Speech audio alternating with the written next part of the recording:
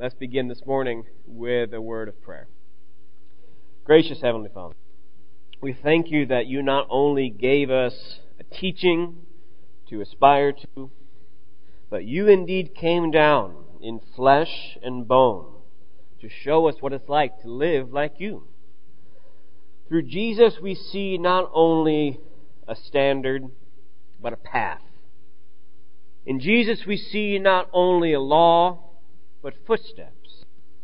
And in Jesus we see not just someone who says what may happen, but someone who has paved the way to eternal life with you. And we are grateful for your Son. We are grateful for your Spirit. We are thankful for you and the ways that you work in this world. We pray that we be your servants this morning and every day as the people of your kingdom. We strive for that example of walking in those footsteps, and we just pray for those who lead the way toward you and your Son. We pray, God, you make us the church that we can be in you. Nothing else, but nothing else is worth it except to be the church that you made us to be and the people you made us to be, to live the life that you want us to live and to serve you as the only God. We love you, God. We love your Son, and we love that you have done so much for us that we devote our lives to you in Jesus' name. Amen. So, some of you know, some of you don't. I just spent the week actually back in Illinois, and my mother and my sister were moving. My mom switched houses from the house I grew up into my hometown, quote unquote. And my sister and brother-in-law actually picked up and moved to Tennessee. So this is all of us. This is actually a very poignant picture, not because this doesn't happen very often, but then two, because Taylor right there and her husband Jackson is moving. Tara has moved out of the house. I obviously am here with you wonderful people, and Trish and Mom now live together. We don't know when this picture's going to happen again. But I say that to say three things. One, I'm not as sore as I thought I'd be. I think I have an appointment with Roland this week, so I'll find out how sore I am when I go there. But then two, it was a good week. Not just because of getting to see family and to working, but obviously I got to have a little bit of the best of both worlds this week. Getting to be with my family and helping, and then coming back here, and the first day back, getting to assemble with the Lord's people. It's been good. But, so yeah, just that's been a little bit of my week, and so that's obviously my ugly mug. That's my mom, Karen, oldest sister, Taylor, Trish, Tara, and then her husband, Jackson. And that's their dog, Molly. And she didn't be only blood out either, so. Anyway. Oh, that's Baxter. That's my mom's dog. So, sorry, I forgot Baxter. Anyway, so that's what I was doing this week. And I almost want to preface that by saying I got back late last night, so if this sermon doesn't make sense, I'm going to blame it on Satan and tiredness, but I think we'll persevere. We have been looking at, obviously, as we know, the Sermon on the Mount, and we are going to continue into the whole sermon is just loaded, as we know, loaded with goodness, loaded with amazing stuff, loaded with hard stuff, loaded with important things. And today we're going to address two really big, huge things in worry and judgment. But just as a recap, we've been looking a little bit at, actually, this is what I'm going to blame tiredness on. I forgot the next slide. So I know that's uncommon, but I might do that 4 or 5 times a day. I got in tired last night. I got in late last night and I'm tired. So I was thinking this morning of just traveling and such, and I was reminded of the story of a man who he was traveling, he checked in and he came across something he'd never seen before. He came across a life insurance policy machine at the airport. And so he decided, you know this one, Mark, it seems like, he decided to take out, do what? You remember the life insurance machines, there you go. They're not around hardly anymore, but they're still around. Anyway, he came and said, you know what, I'm traveling, and, this would be good to do, good for my family, had a couple of kids. And so he purchased a life insurance policy there at the airport. Well, there at the airport, there came a Chinese restaurant. He said, that sounds really good. And he got very worried at the end of the meal when all of a sudden the Chinese fortune cookie said, your investment will pay off very soon.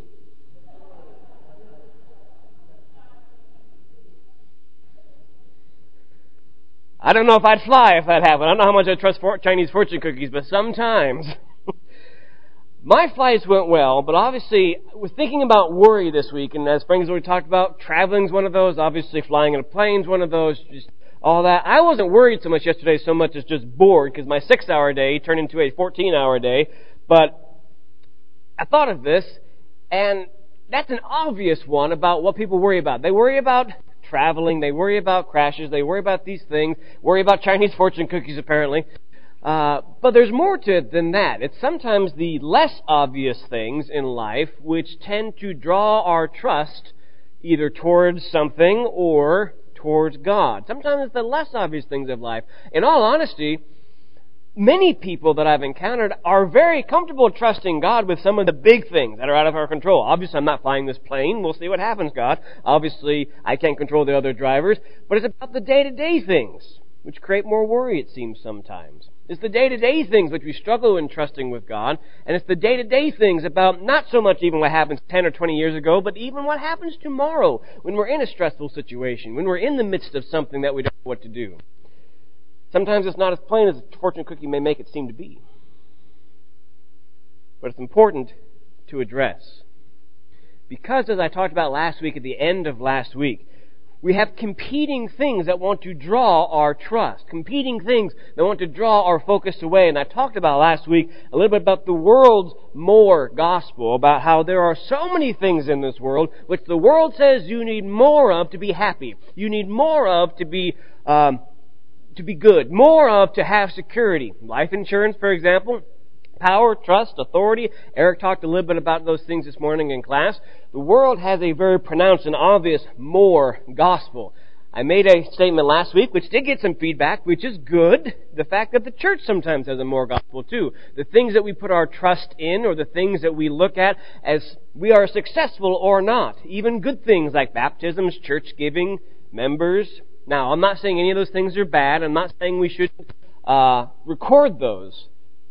But if we trust in them exclusively to say, yes, we are a successful church, we're doing the same thing that the world does. And we are not doing what Jesus commands, which is to put our trust in Christ's more gospel, which is revolved exclusively around our trust and relationship in God to become more righteous, to become more transformed into Jesus, to be more grace-filled, to be more Christ-like. That more gospel, nothing else can replace, satisfy, or even come close in eternal value. So with that said, we come to one of the more challenging passages of the Sermon on the Mount. We have talked about last week fasting and how Christ says to not lay up your treasures on earth, but to have treasure in heaven. And He says, therefore, I tell you, do not worry about your life, what you will eat or drink, or about your body, what you will wear. Is not life more than food, and the body more than clothes? Look at the birds of the air. They do not sow or reap or stow away in barns, and yet your heavenly Father feeds them. Are you not much more valuable than they? Can any one of you, by worrying, add a single hour to your life? And why do you worry about clothes? See how the flowers of the field grow.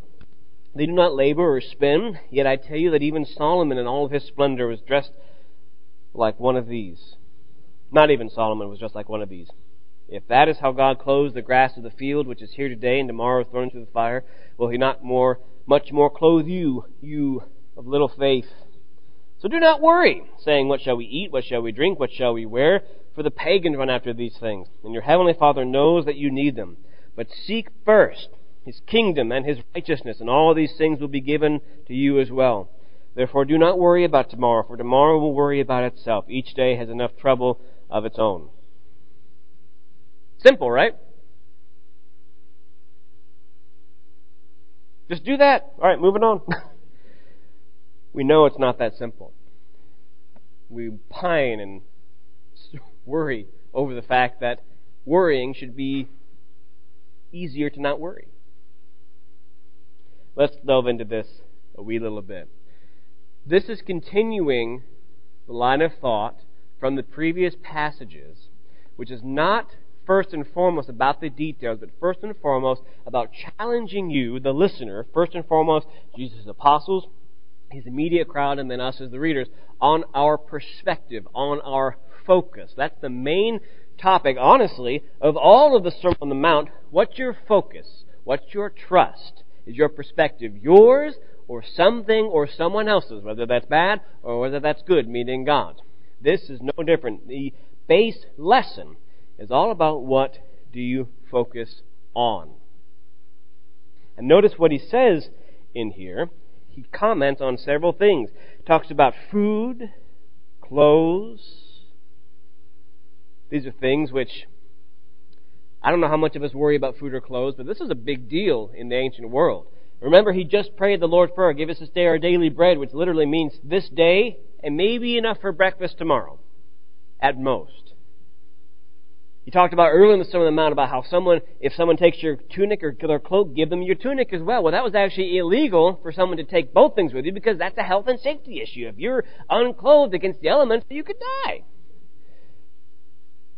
But these were actually not just trivialities, first and foremost, of the people listening. These were essential things of life, which Jesus was telling them, don't worry about.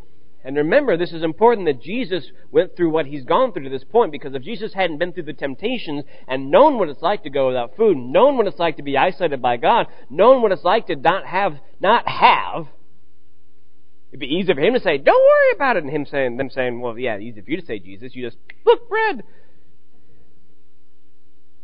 Jesus has already walked the path that he's teaching, and that's extremely important.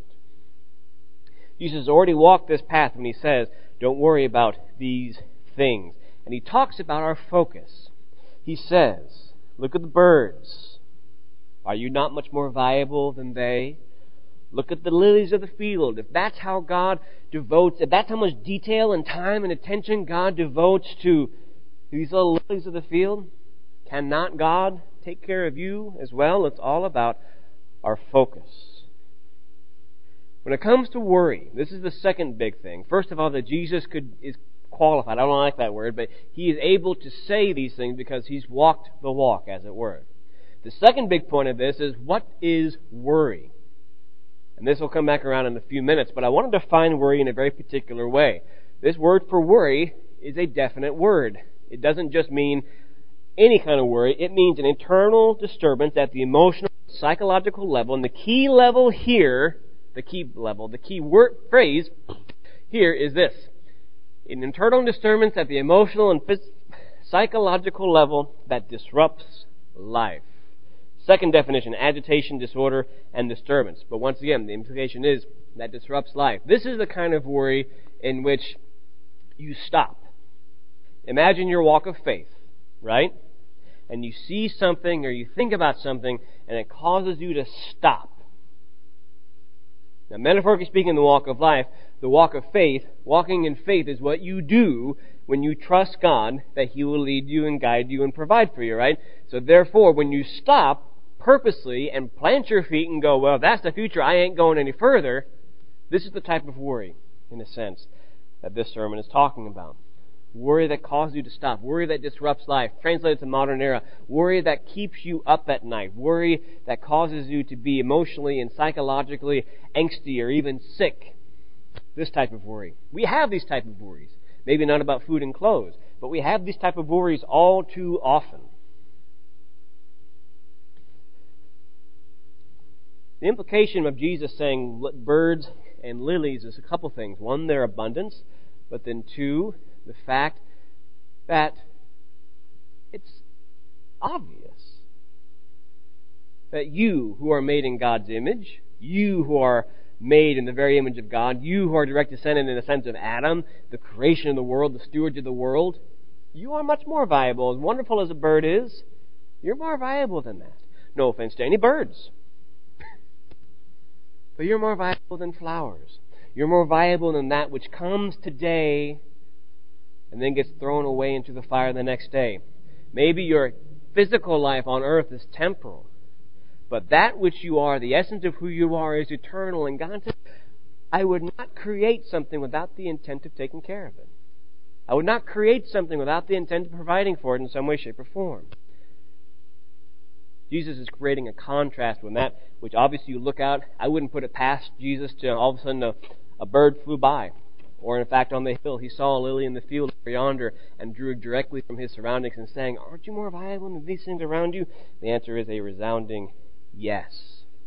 The key here, third key more or less, is not about anything that comes before, but it's about what Jesus says to focus on. He says to do what? Seek first what? The kingdom of God and His righteousness. And all of these things will be added unto you. What is that? We've talked about a couple of things. God's kingdom is obviously the people that have been called according to His purpose, the people that follow Him, His representatives, His citizens on earth. Righteousness is having a relationship, a right relationship with God. What this comes down to, in a sense, is Jesus is saying to follow God's will. Now, what's important here to realize is God's will is not a blueprint. It's not something where you're tightroping along and you went, oh no, I fell off God's will and bad things are happening. In fact, all 4 or 5 instances of God's will in the New Testament, which is in Romans, Thessalonians, and Hebrews, they don't talk about specific circumstances at all, but they do talk about a way of living. Think about 1 Thessalonians 5, when it says, give praise in all circumstances, give thanks always, for this is God's will for you. Abstain from sexual morality. Be at peace with one another. Abstain from all appearance of evil. This is God's will. Not a blueprint that you walk along and you fall on and off. Or you go astray and then you come back and nope, I gotta stay on the right. It's not God's will. God's will is a way of living. A way of living within God's kingdom in righteousness with God that reflects Jesus and God's image on you. That's important. From this, then, we see the 2 elements of the kingdom itself. We see that God's kingdom is bringing the now but not yet, bringing the future kingdom into the now. Being a people that, we'll take the context here, being a people that worship God in the right ways, worship God with the right motives and intention, being the people that don't lay up temporary things for themselves, the people that pray to God, that give, that will have no need for things like divorce and swearing oaths and retaliation, and love will be abundant. The whole Sermon on the Mount is coming to a head here when it talks about God's kingdom, because it's bringing the ultimate putting things right into the now, or at least that's the goal.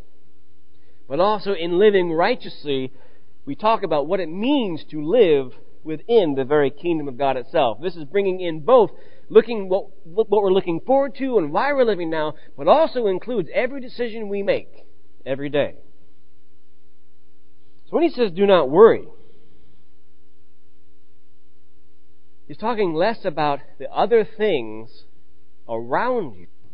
And he's talking more about this fact that kingdom living, that kingdom life, kingdom righteousness needs one's full attention each and every day. I was very tempted to put each and every hour, minute, second, but I figured day would get it across. This is bringing in what Jesus will talk about later in Matthew, which is to pick up your cross daily and follow me. For some of us, we need to pick up our cross hourly or daily or even every second. This is talking about the focus of our lives, the focus of everything that makes up our lives. And Jesus is making the point that says anything that disrupts our attention to kingdom living in the moment, everything that disrupts our attention by living out the Lord's Prayer, God and others, falls under this category as worry, which is taking our focus off of what we know to be true. Taking our focus off of that which is kingdom living in right relationship with God.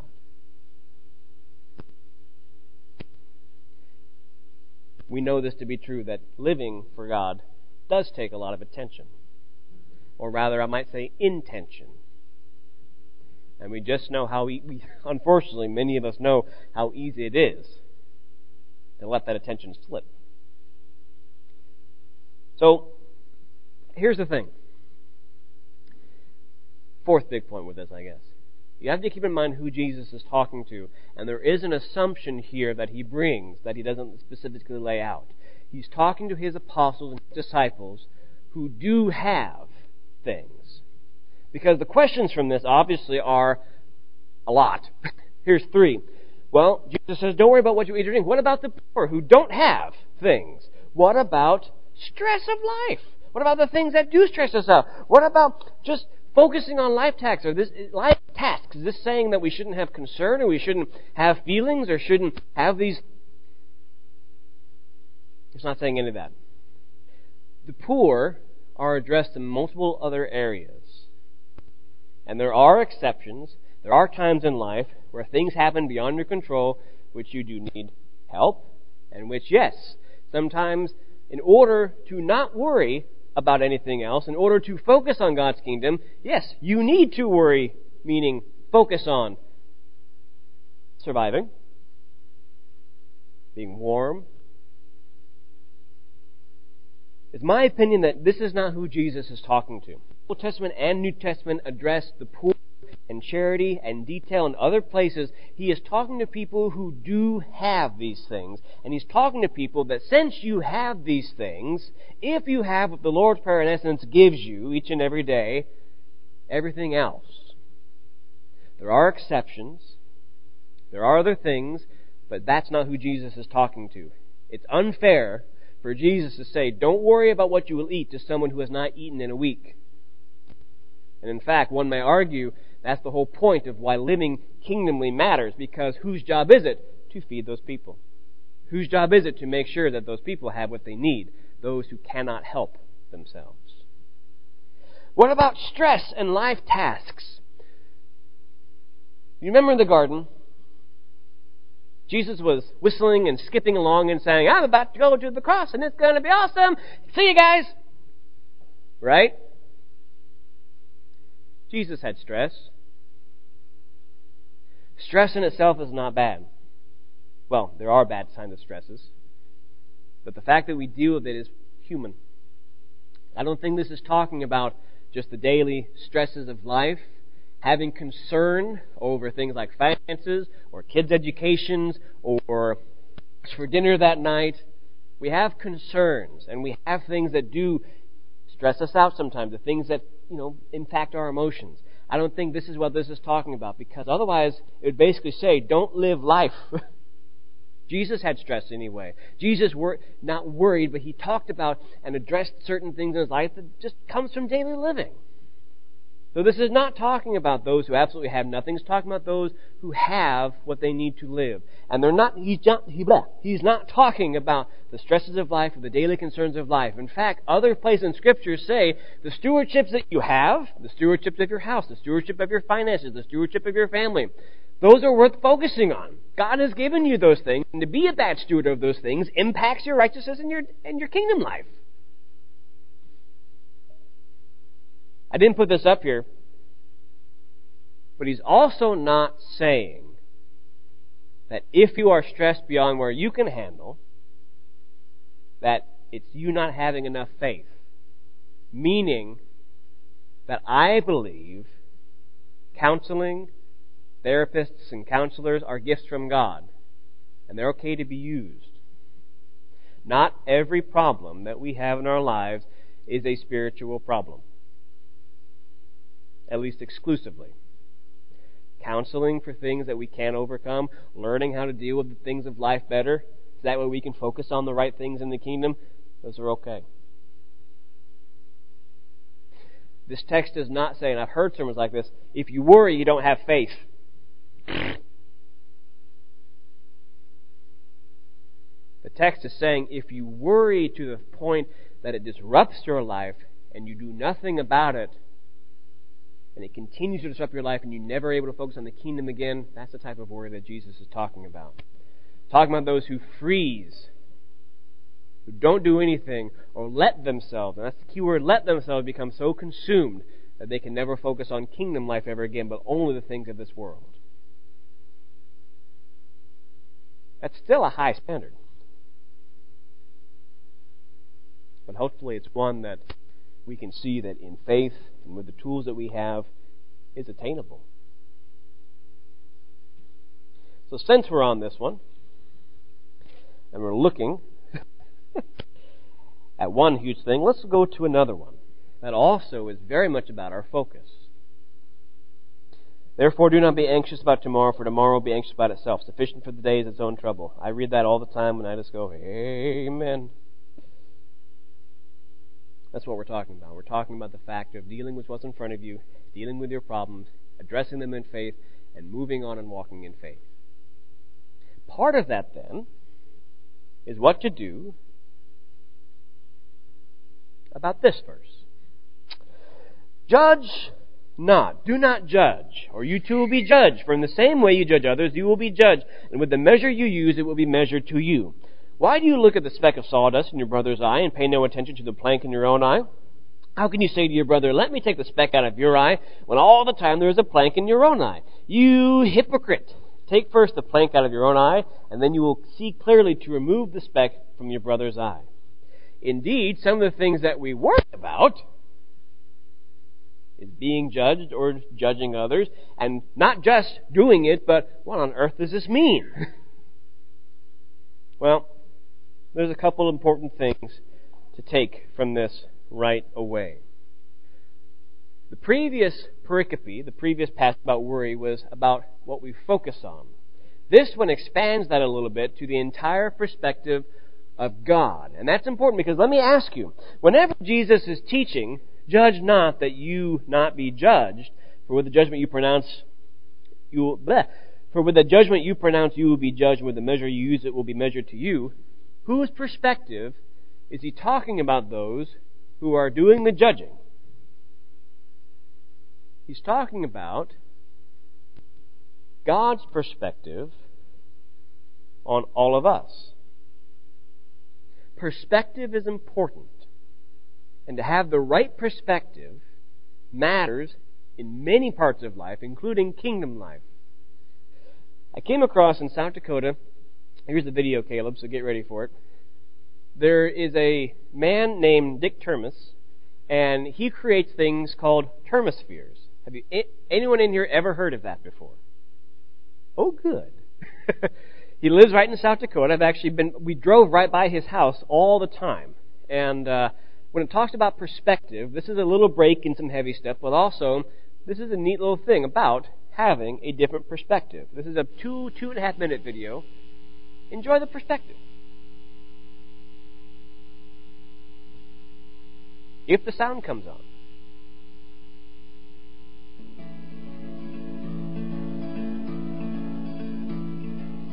Welcome. Come on in. I'm Dick Termes, and I created all of this stuff. For over 50 years, I've been doing spherical paintings. I do very realistic work, like this one shows, of Saint Denis in northern Paris. I stood in the center of the cathedral and turned in a circle. This is what I ended up creating from that experience. Let me just tip it here so you can see. This is everything above you, and this is everything below you, to give you the sensation of it like floating, and you're just looking at this whole environment all the way around you. This is another more geometrical piece up here. It's called Square Dance, and it's playing with a geometry of a square that shrinks and turns slightly and creates these spirals. I started with 6 squares, like a cube put on the ball, and then rhythms of squares within each square, as it goes in, will create these 4 spirals that come out of it. You know, sometimes the realism turns into fantasy realism, like this one, where I made up a cathedral and played with gargoyles kind of floating around inside there, like they've taken over or something. And I play with a 6-point perspective is how I get all of this stuff to fit accurately from any way you look. In my system of perspective, if this is north, south is on the back side. So all of these are reverse thinking. When you look at the spheres, you're actually conceptually inside the sphere looking at this. So if you're inside the sphere and this was a north direction, south would be back here, east would be over here, west over here, everything above you there, and everything below you there.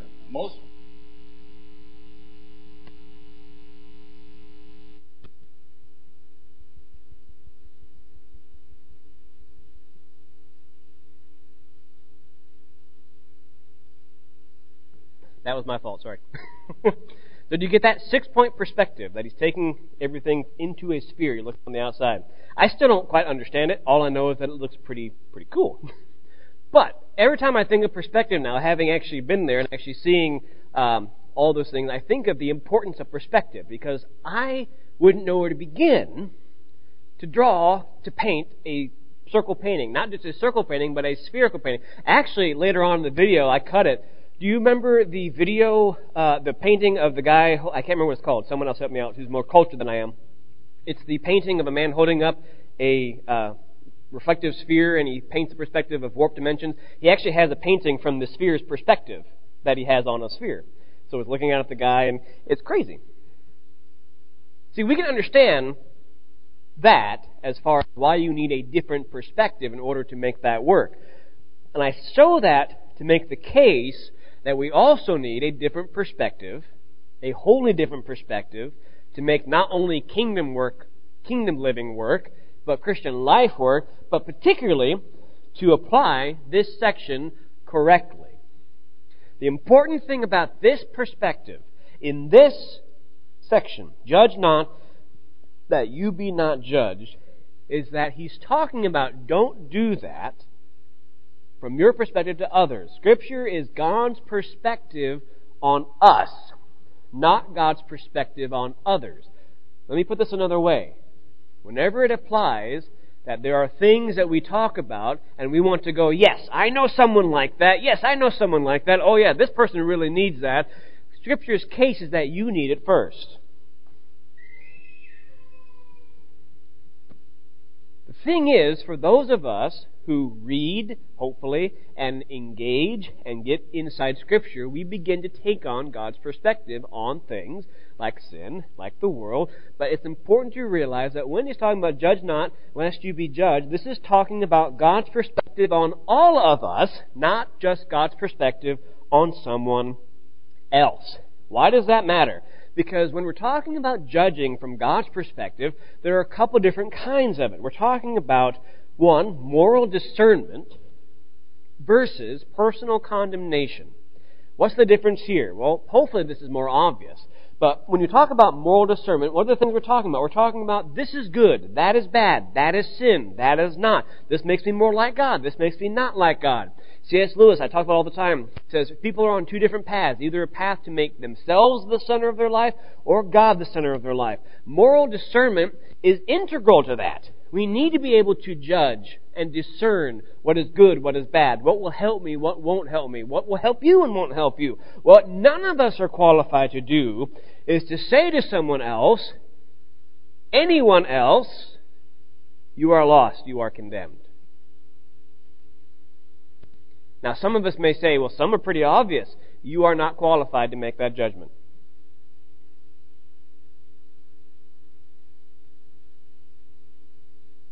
You're not. Neither am I. You are qualified to say, there are things in your life which I can see from my experience, which are good, which are bad, which lead you towards God, which lead you not. None of us are qualified to say to anyone else in this world, you are absolutely lost, you are absolutely condemned. Why does this matter? Because to say that to someone oftentimes takes away the integral component of judgment, which is reconciliation. Let's put this another way. This is telling us to become self-aware of our state before God so that we can have an other's awareness out of not God's perspective and not out of being bigger than we ought to be, but a self-awareness out of our own self-judgment. Meaning, I know what I need. I know how I stand before God. I know how inferior I am before God in His moral judgment. Let me walk with you in order that, as God has helped me, I may help you.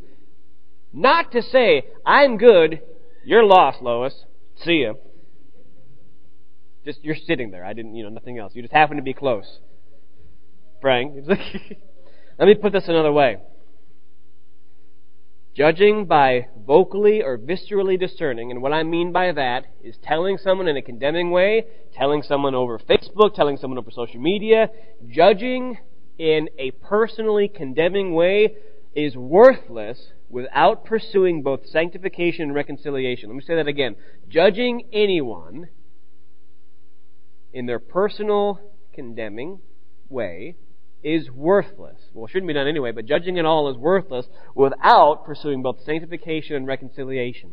Why is that important? When we morally discern one another, the point is to help each other become more moral, more like God. When we simply judge each other as God may, it's simply pronouncing judgment as opposed to reacting and walking together out of a shared judgment. Does that make sense? This is uber important. Does that make sense? Put one more way. Self-awareness of our state before God and what we need, leading to others' awareness that others need.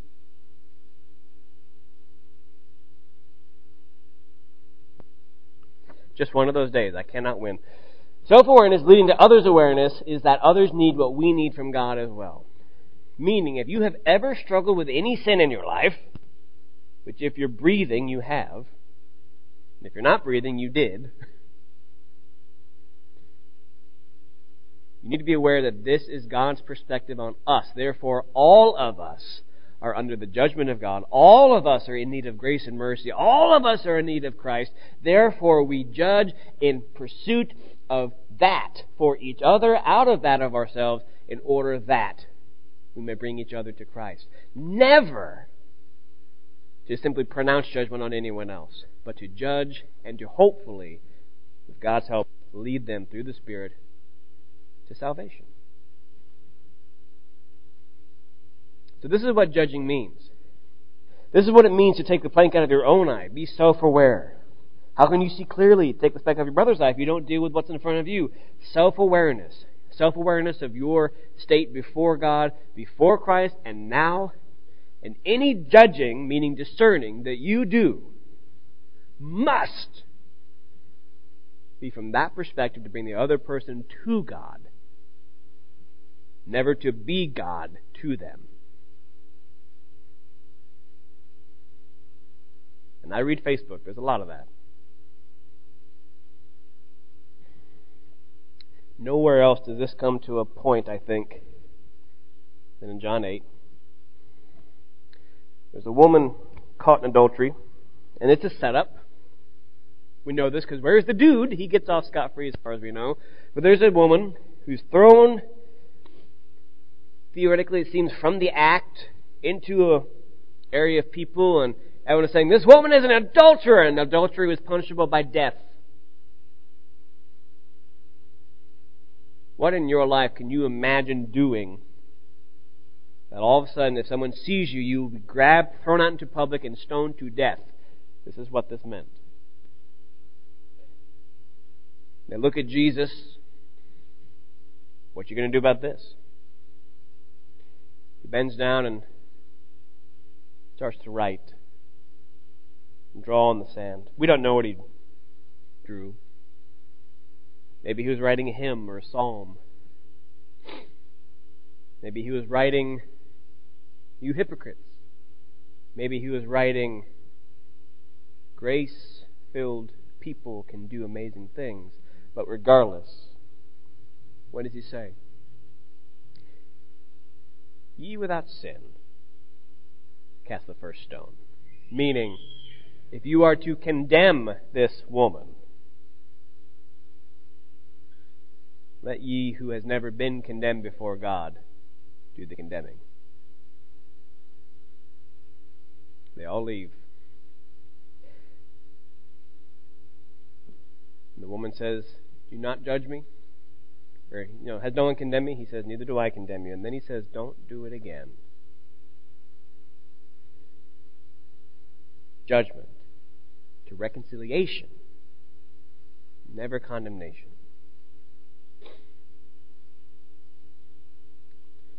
The question is I have for you, which I don't know if I have a slide for it. I don't. Go back. There's two things. What in our lives threaten to take our focus off of God that we are so tempted to worry about? And the second thing is, how can we help judge ourselves as well as each other? Not to say, that's horrible, you stink, do better. But help judge each other so that our focus each and every day can be on God and His kingdom. That's one of the points of the church, not just to come here and hear someone talk about it, but to help each of us live it day by day, COVID or not, because we all need it. Heavenly Father, These things that we talk about are big and hard, but in your power are doable. May your power shine in us. May our focus on you be immovable.